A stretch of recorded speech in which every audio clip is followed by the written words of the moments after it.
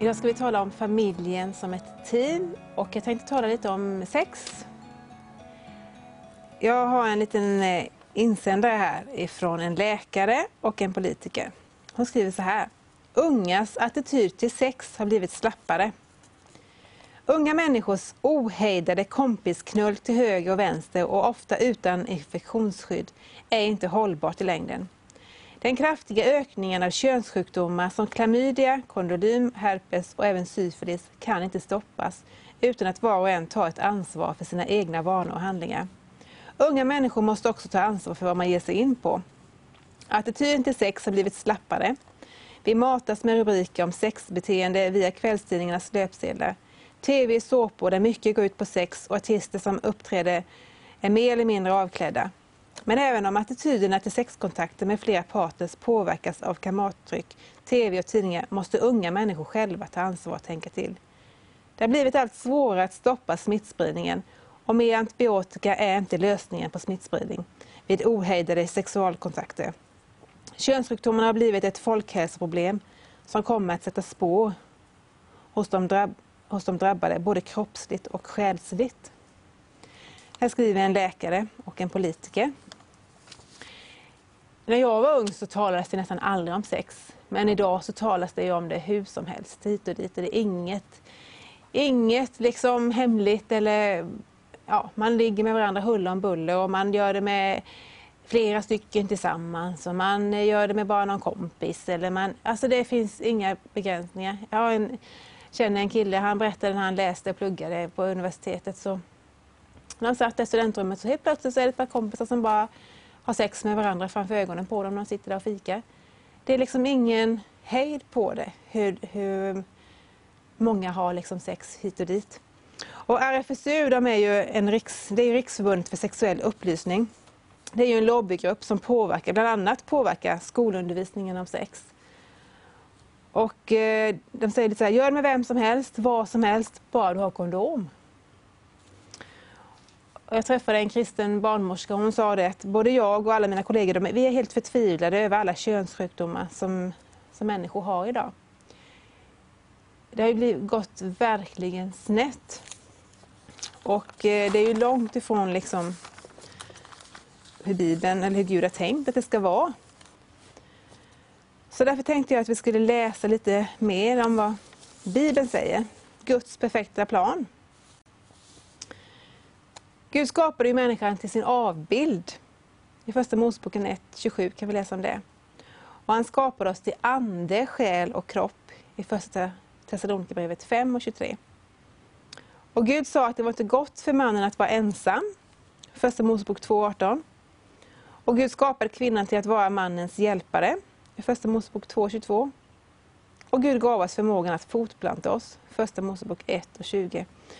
Det var ju Gud som kom på det här med sex. Att, det är han som skapade det. Han kunde gjort på ett annat sätt. Han kunde gjort så att vi fick barn ändå. Och att vi liksom, inte hade den njutningen heller bara som man och kvinna.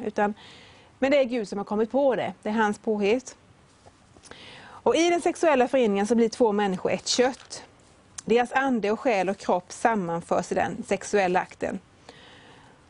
Så sex innebär ju inte bara därför en fysisk förening utan också en andlig. Och tillbedjan innebär att en ande vidrör en annan ande mot ande. Och en sexuell förening är tillbedjan, antingen av Gud eller av Satan. Antingen så som Gud avsåg det skulle vara i äktenskapet och då får anden näring, det blir styrkt och uppbyggd. Eller genom sex som Gud inte välsignat, då blir anden undertryckt och försvagad. Och man blir ett kött med varje människa som man förenar sexuellt med.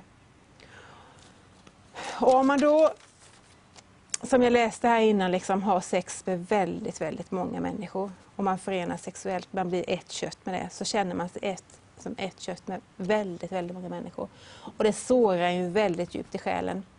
Och idag mår ju väldigt många ungdomar, och inte bara ungdomar, även medelålders med, väldigt dåligt i sin själ. Och jag tror att det här kan vara en av anledningarna till att man mår så dåligt.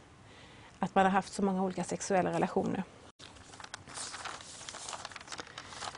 Och all synd är uppror mot Gud och har med sig konsekvenser.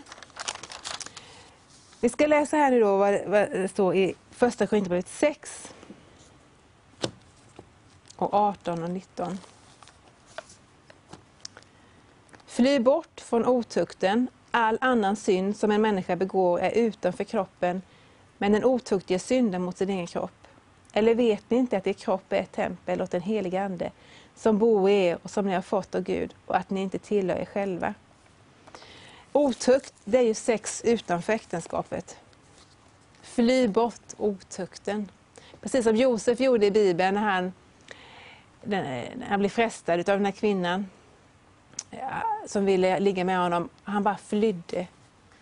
Han drog. Han liksom stannade inte kvar där och lät det förledas till synd. Utan han flydde otukten.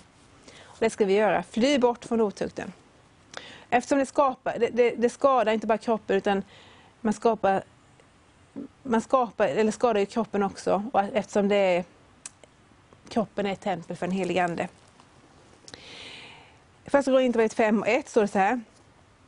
Det talas om att det förekommer otukt bland er. Sådan otukt som man inte ens finner bland hedningarna. Nämligen att någon lever ihop med sin fars hustru. Alltså incest. Det är ju också någonting som man absolut inte ska ägna sig åt. Och första Korinthierbrevet 6:13b.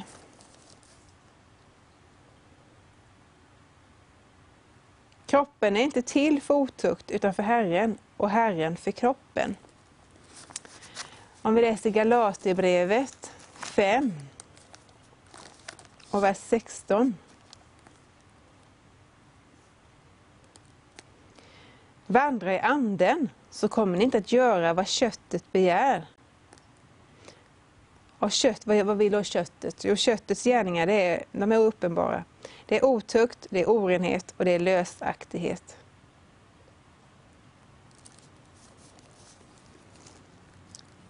Sex med djur. 3 Moseboken 18:23.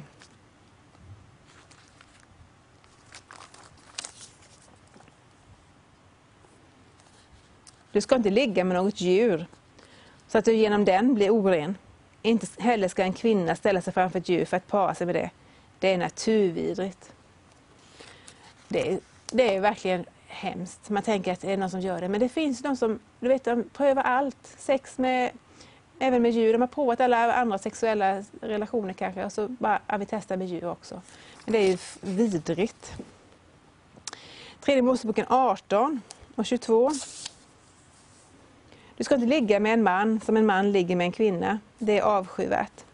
Homosexualitet. 3 Moseboken 18 och 6. Ingen av er ska röra en kvinna som är hans nära släkting och blotta hennes nakenhet. Jag är Herren. Våldtäkt alltså. Konsekvenser av sexuell synd. All synd skiljer oss från Gud. Vi tar Jesaja 59 och 2. Herrens hand är inte för kort så att han inte kan frälsa. Hans öra är inte tillslutet så att han inte kan höra. Nej, det är era missgärningar som skiljer er och er Gud från varandra. Era synder döljer hans ansikte för er så att han inte hör er. Man får ju känslomässiga störningar och konflikter. Det är konsekvenserna av sexuell synd. Man får skuld, man får fördömelse, man får skam. Och demonisk påverkan, det är en öppning för fienden. När man har sex utanför äktenskapet. Så det är en öppning för demonisk påverkan. Och hur ska om man har väldigt beroende av sex. Jag tror att, hur får man det? Tittar man mycket på porr så matas man liksom med detta. Och det sätter sig här uppe. Så du blir besatt av det. Och kan inte låta bli. Utan du måste liksom bara ha sex liksom. Så en uppmuntran är att börja inte titta. Fly bort från pornografi också. Även om du ser på det helt ensam. Ingen ser det. Och du tycker att det är helt oskyldigt när du sitter där och tittar lite hemma. Men fly bort ifrån det. Stäng av. Och bara gör något annat. Gör något meningsfullt. Gå ut och spring i skogen eller vad som helst. Men stäng av. Håll inte på att titta på pornografi. För det öppnar upp för att du kommer leda till att du vill ha mer sex liksom. Och kanske otukt då. Hur blir man fri från sexuell synd? Att prata med någon. Det kan ju kanske vara lite skämmigt att gå och erkänna att jag har problem på detta område. Jag kämpar med detta. Men det är väldigt vanligt att många gör detta. Har problem med det och kämpar med det. Och synd är synd. Det är ingen skillnad. Gud värderar liksom inte att det är en värre synd än någon annan. Det är lika illa att du ljuger eller att du skvallrar. Så bekänn det för någon, berätta det för någon som du har förtroende för. Eller om du helst inte vill träffa någon som du känner utan gå till någon annan. Det finns ju olika församlingar, olika själavårdare. Du kan be och fråga att du ska få prata med någon pastor. Och till någon annan ort, om du vill vara anonym. Och berätta för dig att det här kämpar jag med, det här plågas jag av och det här håller jag på med. Bekänn det för någon. För om vi bekänner våra synder är han trofast och rättfärdig och rena oss från all synd. Förlåt oss våra synder. Och så vänder du om.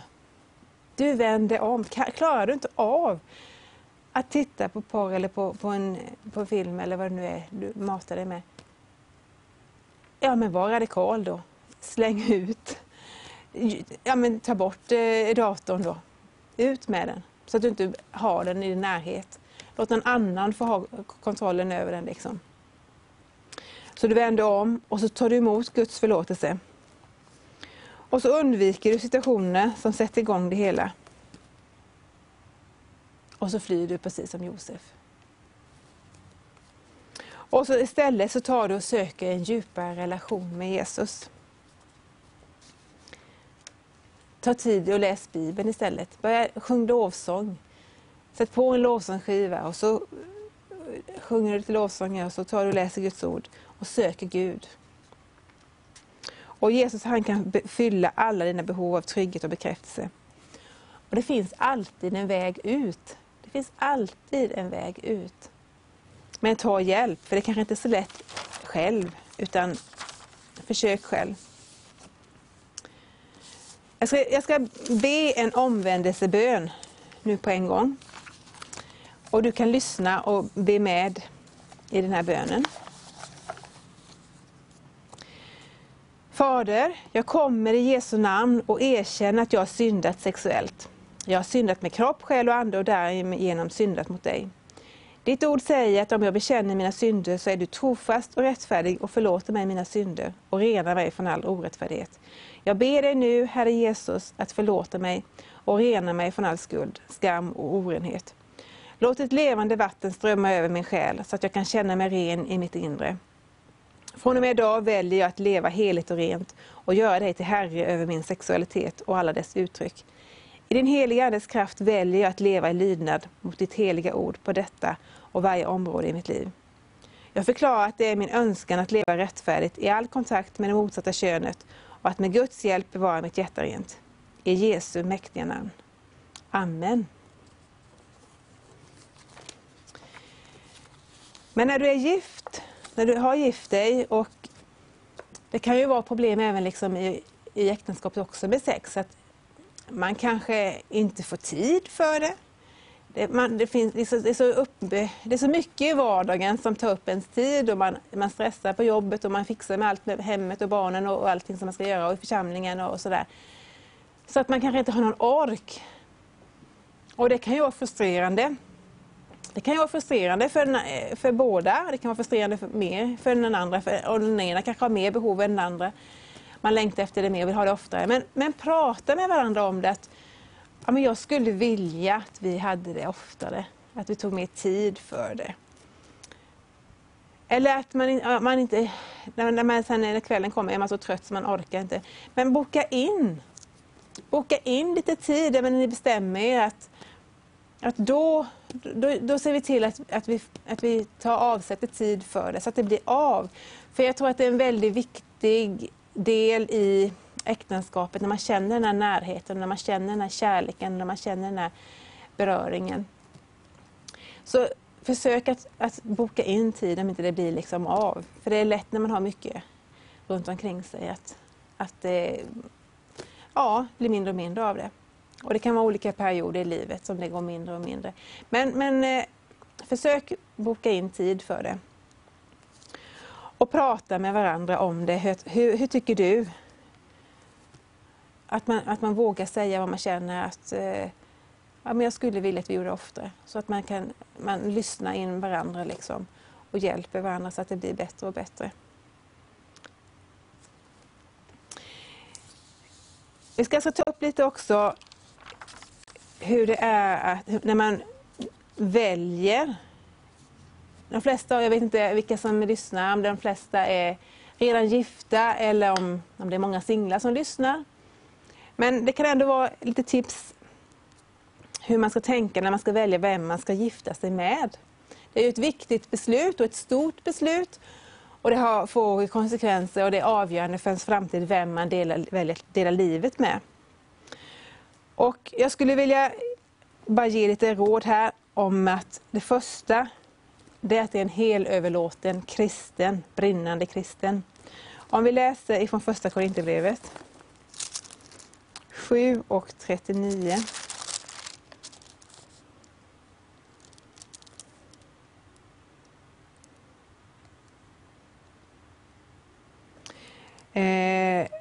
En hustru är bunden så länge hennes man lever, men om mannen dör är hon fri att gifta sig med vem hon vill. Bara det sker i Herren. Och en annan översättning står det, bara det sker med en kristen, bara det är med en kristen. Så här är ett råd att det ska vara en kristen som du väljer att gifta dig med. Andra Korinthierbrevet 6.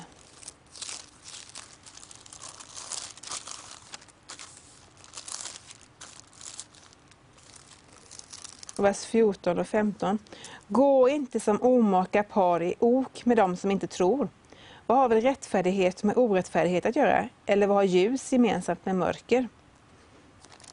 När man går i ok med någon så går man ju väldigt tätt med någon. Att man ska då inte gå ok med någon som inte tror. Och när man gifter sig så går man ju verkligen tätt ihop med någon. Så man ska inte gå i ok med någon som inte tror. Djävulen, han lockar hela tiden med den näst bästa. Men Gud, han har den bästa. Man kan tänka sig, ja, men det är väl inte så farligt. Det finns ju inga kristna killar i min församling och det finns ingen kristna kille i min stad eller där jag bor. Och så tänker man att det är inte så farligt att man gifter med en icke-kristen. Så ger man exempel på att ja, men de är gifta med en icke-kristen och det har gått jättebra. Men man vet inte hur de verkligen har det, hur det verkligen är. Jag har träffat en del icke-kristna, eller en del kristna som har gift sig med icke-kristna.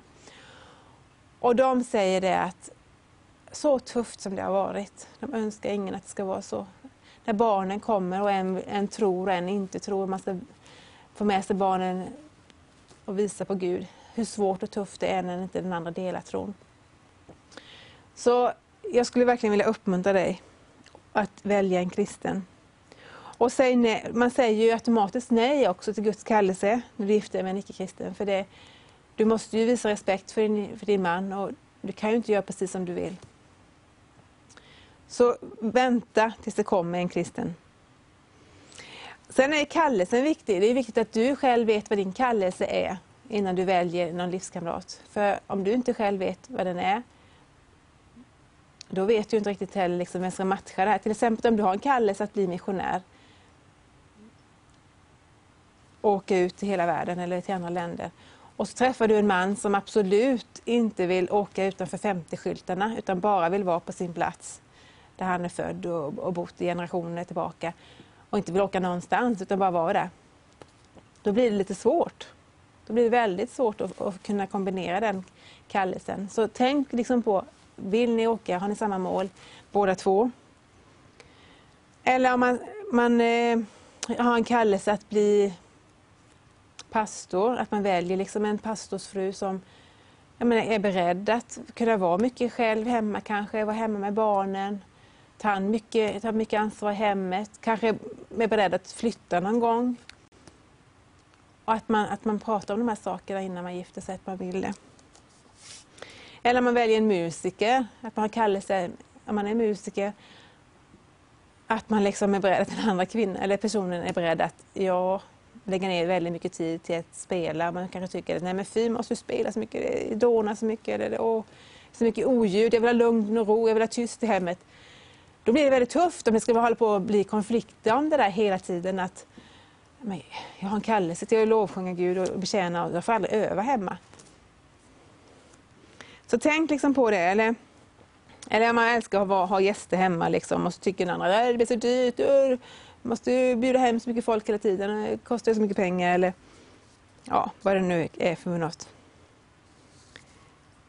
Att man tänker på liksom ekonomiska värderingar. Hur vill du leva ditt liv? Om du vill satsa mycket pengar liksom på att ge till andra människor, till Guds rike, och den andra vill bara satsa på sig själv, så blir det också väldigt slitigt när man har olika värderingar när det gäller ekonomin. Hur man tänker liksom att, ja men hur blir han som pappa eller med hon som mamma? Kan jag tänka med henne som mamma eller honom som pappa?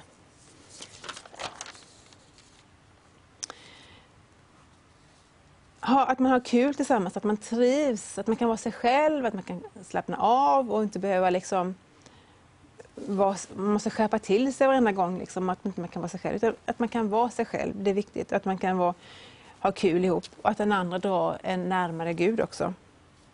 Och ta inte första bästa som du blir förälskad i. Man kan bli förälskad i väldigt många människor, och tar man bara första bästa så kan det bli väldigt fel. Den väntar hellre. Och sen också att man tänker, kan jag bara få en man liksom, eller en fru, så kommer allting bli så bra. Då försvinner alla mina problem. Då kommer mitt självförtroende bli bättre.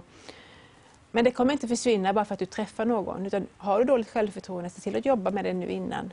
För även om du gifter dig så kommer du fortfarande ha dåligt självförtroende. Jobba på det.